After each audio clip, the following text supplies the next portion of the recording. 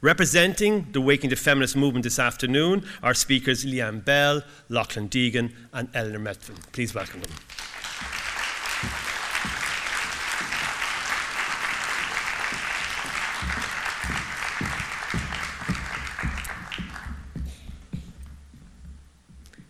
Since Fiach just did a good introduction, I'll skip my little introduction.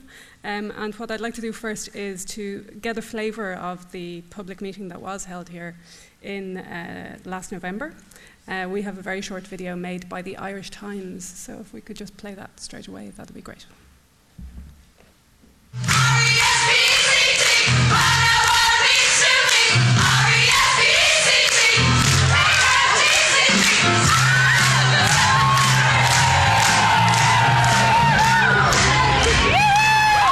I really think that the time has come for everybody to look and examine and ask the question, why is it that so many women artists, creative women in the theatre, feel marginalised and excluded?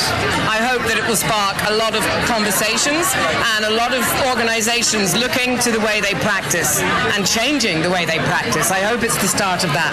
An amazing buzz, isn't there? And some incredible women here, the faces. There's just really, really wonderful people all supporting each other. It's a conversation we've all been having in private and smaller sectors trying to make smaller change, and now finally it's reached a very big public forum, and I think there's a lot of exciting things to come. Yeah, it's just supporting women in theatre and women in the industry in general, and it's just amazing when everybody comes together. You realise that the kind of strength that's here. A great result today will be equal access to storytelling in all our theatres, and that's what's going to happen because everybody wants it. It's the right time now. I have never been directed by a woman in 27 years.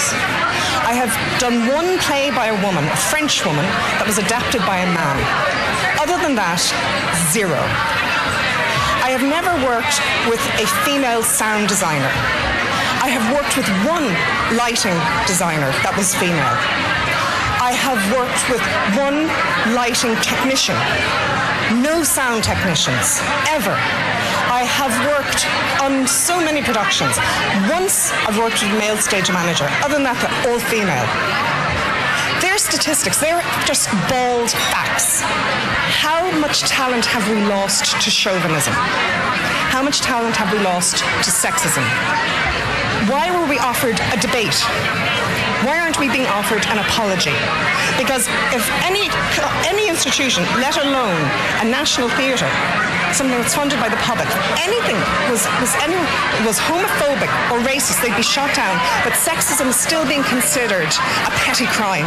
We call on the Abbey as our national theatre to lead the way in establishing equality for women artists. Our three campaign objectives are a sustained policy for inclusion with an action plan and measurable results, equal championing and advancement of women artists, and economic parity for all working in the theatre. Thank you.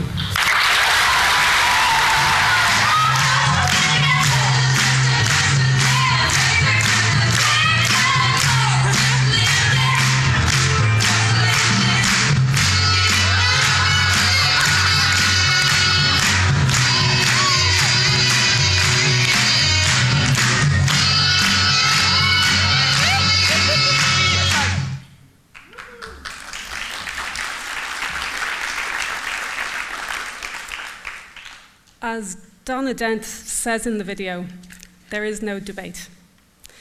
Women theatre makers have not had their work platformed and championed at our national theatre to the same extent that male theatre makers have, ever. Despite the quality of their work being borne out by their successes outside of this building and outside of the country. It's not the first time that this theatre's 111 years of sexist programming has been called out, but Waking the Feminists is committed to ensuring that it is the last. The board and director of the Abbey publicly committed to programming more work by women artists later this year and to putting gender balance policy in place for the future. We will all be holding them to that. But the marginalisation of women artists isn't, of course, exclusive to the Abbey. Waking the Feminists have begun meeting with the boards and directors of other key theatre organisations, and next week we will have a first meeting at the Arts Council to make sure gender equality is implemented at a policy level so that the change is systemic and long-term. Those of us working as Waking the Feminists have committed to the campaign for 1 year, with a look back this November on what has been achieved. On March the 8th, International Women's Day, we will have a second public meeting at lunchtime in Liberty Hall. We're doing this in our spare time, and we're learning as we go. We're trying to keep the structure of the group as open and egalitarian as possible and rely on people to self-select for certain tasks. It means each of us taking personal responsibility for the things we feel passionate about and have the skills for. We're listening to each other and playing to our strengths. We're rising to the challenge with glee. I wanted to give you today a sense of the multiplicity of the voices that have been part of the Waking the Feminists discourse. For that reason, both Eleanor Methven and Lachlan Deegan are with me here. They will each talk briefly, and I'll join again at the end. Firstly, Eleanor.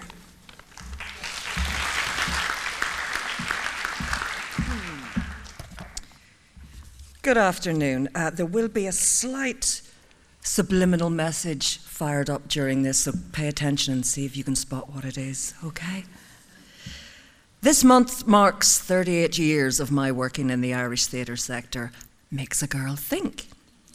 In 1978, when I began my career, workplace discrimination and equal pay were hot topics. I remember an early conversation with another female colleague wherein we agreed that as feminists we were very lucky to be actresses, as there was, at least in our line of work, no chance that a man would ever be given a job that we were qualified for in preference to us simply because he was a man. Our job, after all, was gender specific. Also, in the North in the late 70s, under a old British Labour government, with full union recognition in our sector, we knew the men in the company at our same level of experience were being paid exactly what we were. So that's all right then. Oh, foolish virgins. The men didn't want our jobs, our roles. Theirs were bigger and much more interesting. Except when, of course, every now and again, it was thought a jolly wheeze to do all-male productions of anything from Shakespeare to Wilde. They got paid the same weekly wage, yeah, but they got it paid for a great many more weeks in a year than we did. I'm glad to say it didn't take long for me to wake the fuck up. What to do about it was another thing. By 1982, it became blindingly obvious.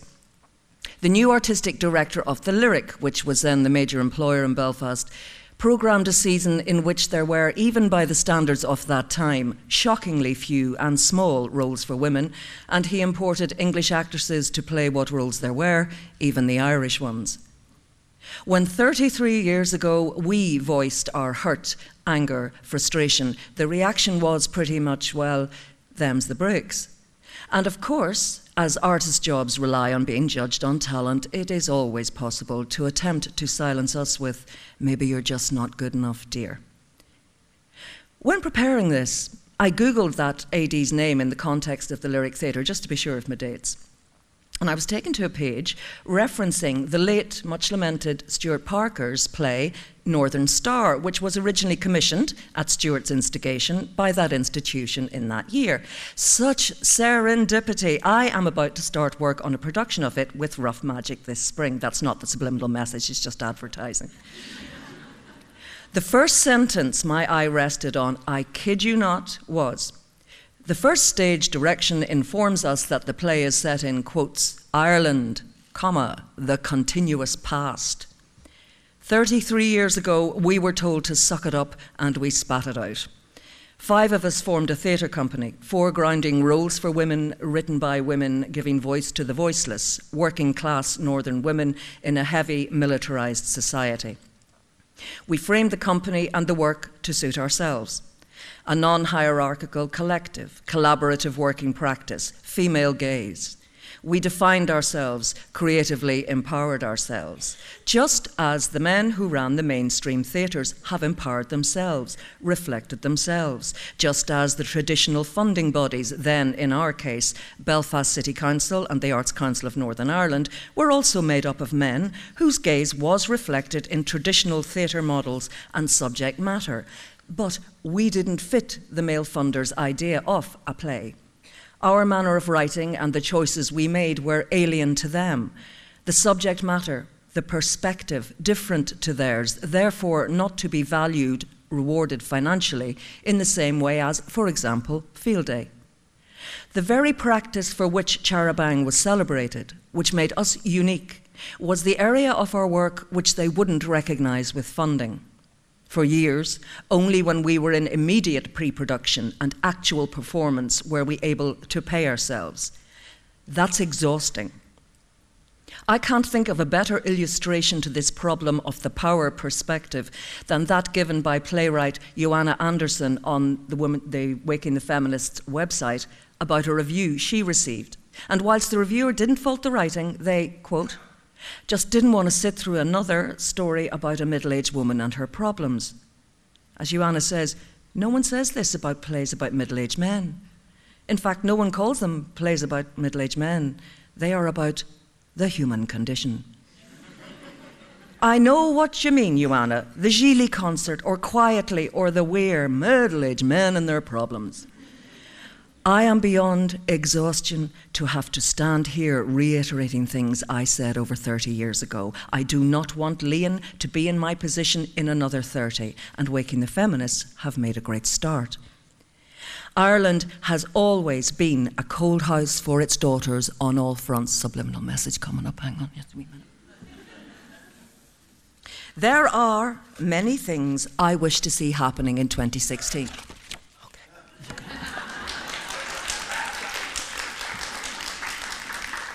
But this today is about theatre, our national storytelling, and women's representation in it. I think there's a danger that the newly foregrounded role of women in the rising is more about fresh marketing than anything else. Change a marathon to a Snickers, but keep the same copywriters to sell it. Men in the arts in positions of power, and that means follow the money, have been getting away for years with lip service to feminism. They have had the luxury of living in the continuous past, whereas women have been asked to put up with the continual. And that seems like a good place to hand over to you, Lachlan. Thank you.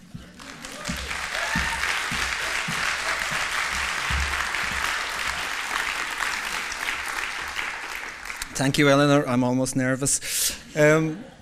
It was another actress committed to gender equality, Patricia Arquette, who reminded us recently that when men support change, it usually comes 10 times faster. My name is Lachlan Deegan. I am a theatre producer, and like most men working in Irish theatre, I have always, somewhat casually, considered myself a feminist. I grew up with 3 sisters, was taught by nuns, and as a young gay man became personally aware of the endemic inequalities that are hardwired into Irish society. For me, feminism was always a no-brainer. I didn't need to think much about it.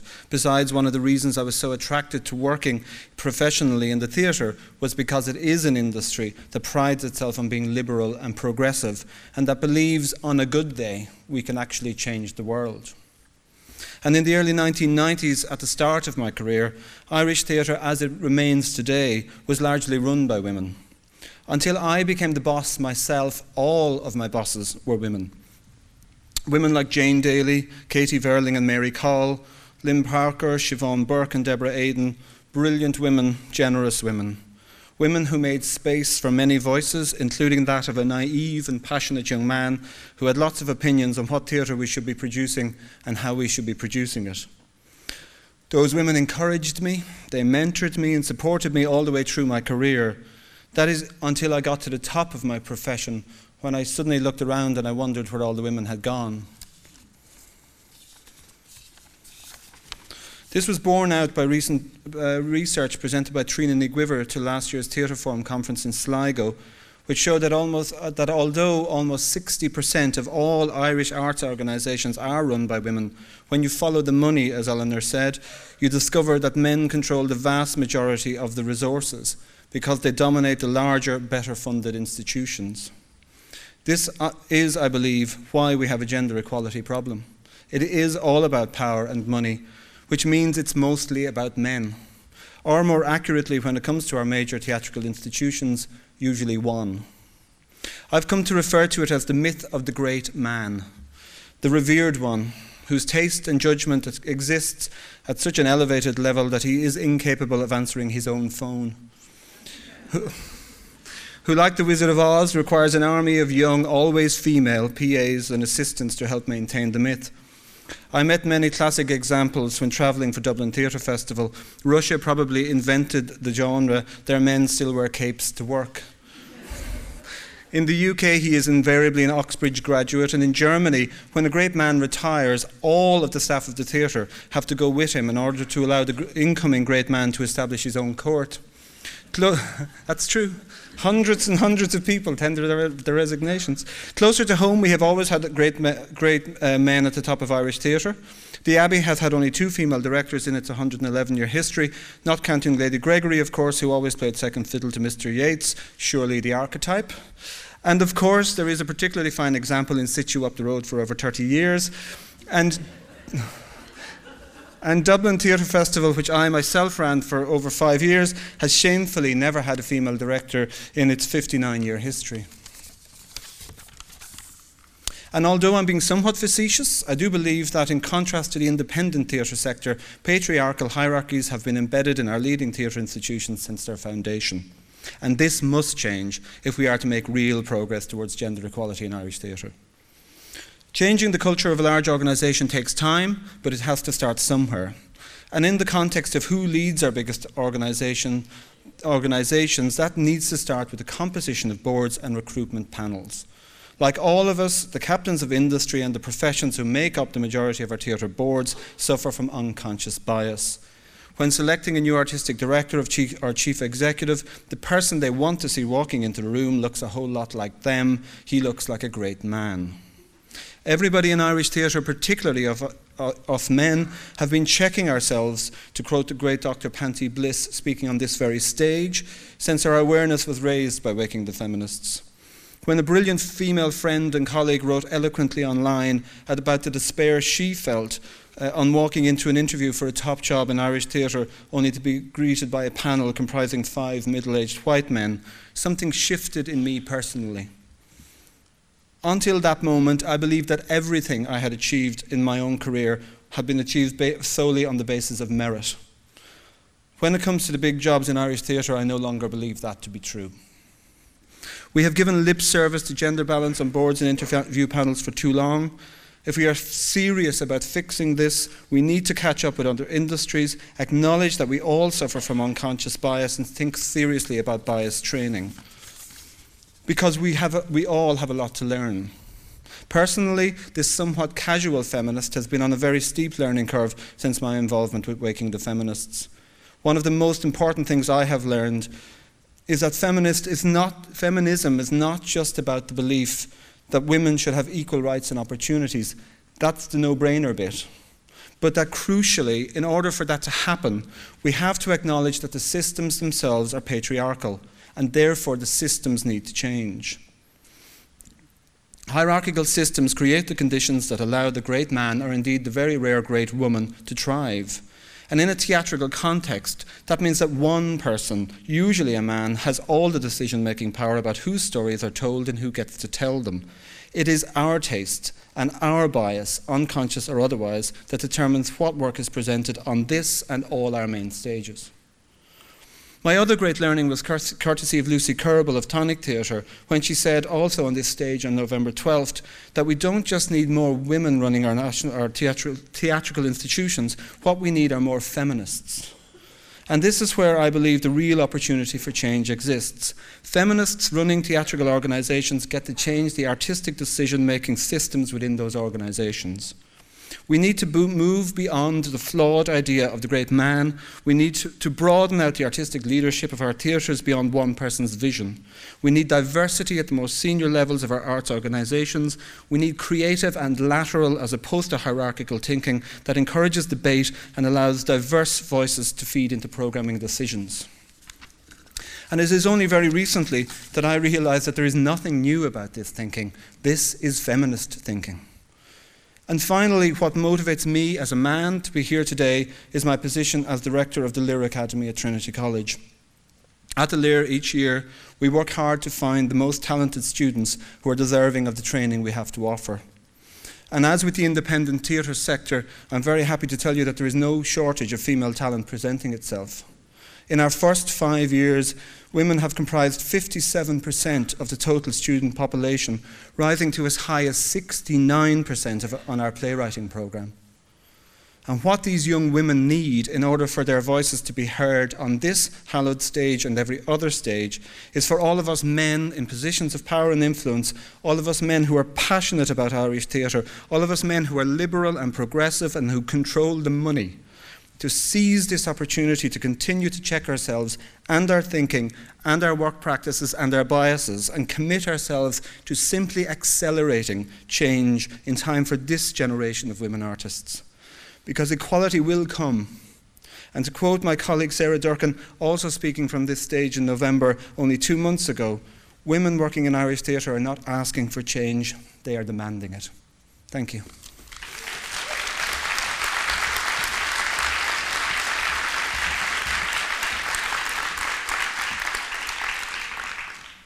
What I have been most proud of in these past months is seeing my peers and colleagues changing around me, women and men. I hear a new strength in their voices when they talk about sexism that makes me think something fundamental has shifted. Somewhere inside them, inside us, a new space has opened up in a way that I honestly think is going to help us improve our society. Maybe that shows me up to be a little naive and earnest and optimistic. Feminism for me is about reimagining what our society could be if the attitudes and systems in place were built to be inclusive of everybody equally and working to make those changes a reality at a personal level and in the environment around us. I'd like to make it clear that when I say equality for women in theatre, I do mean equality for all women, not just the ones that look and sound like me. We know that there is a shameful lack of diversity in the sector. We also know how life-enhancing theatre can be, both as audience members and as theatre makers. That's why we're here. If we are smart as a sector, we will use this opportunity to ensure our theatres are more open to everyone, using the battering ram of feminism to break the door down. Apart from anything else, we'll end up with better theatre. The unity that has been demonstrated by the theatre sector is resonating elsewhere. We've been contacted by women cheering us on from the visual arts, business, the media, politics, medicine, academia, the tech world, the defence forces, film and television, to name a few. While our campaign is focusing on theatre, I optimistically think that 2016 can be a year of seismic change for women in our country if we, men and women, continue to join our feminist voices together across sectors and across all areas of society. So to wrap up, it's a big job. For the next year, Waking the Feminists are going to be focusing on change at a macro level, at the level of policy, of power, and of money. But if you also look at addressing inequality at a micro level, at the level of personal duty and responsibility, of self-selecting to do the things that you can do, my naive and earnest and optimistic self says, it doesn't seem that hard, does it? Thank you.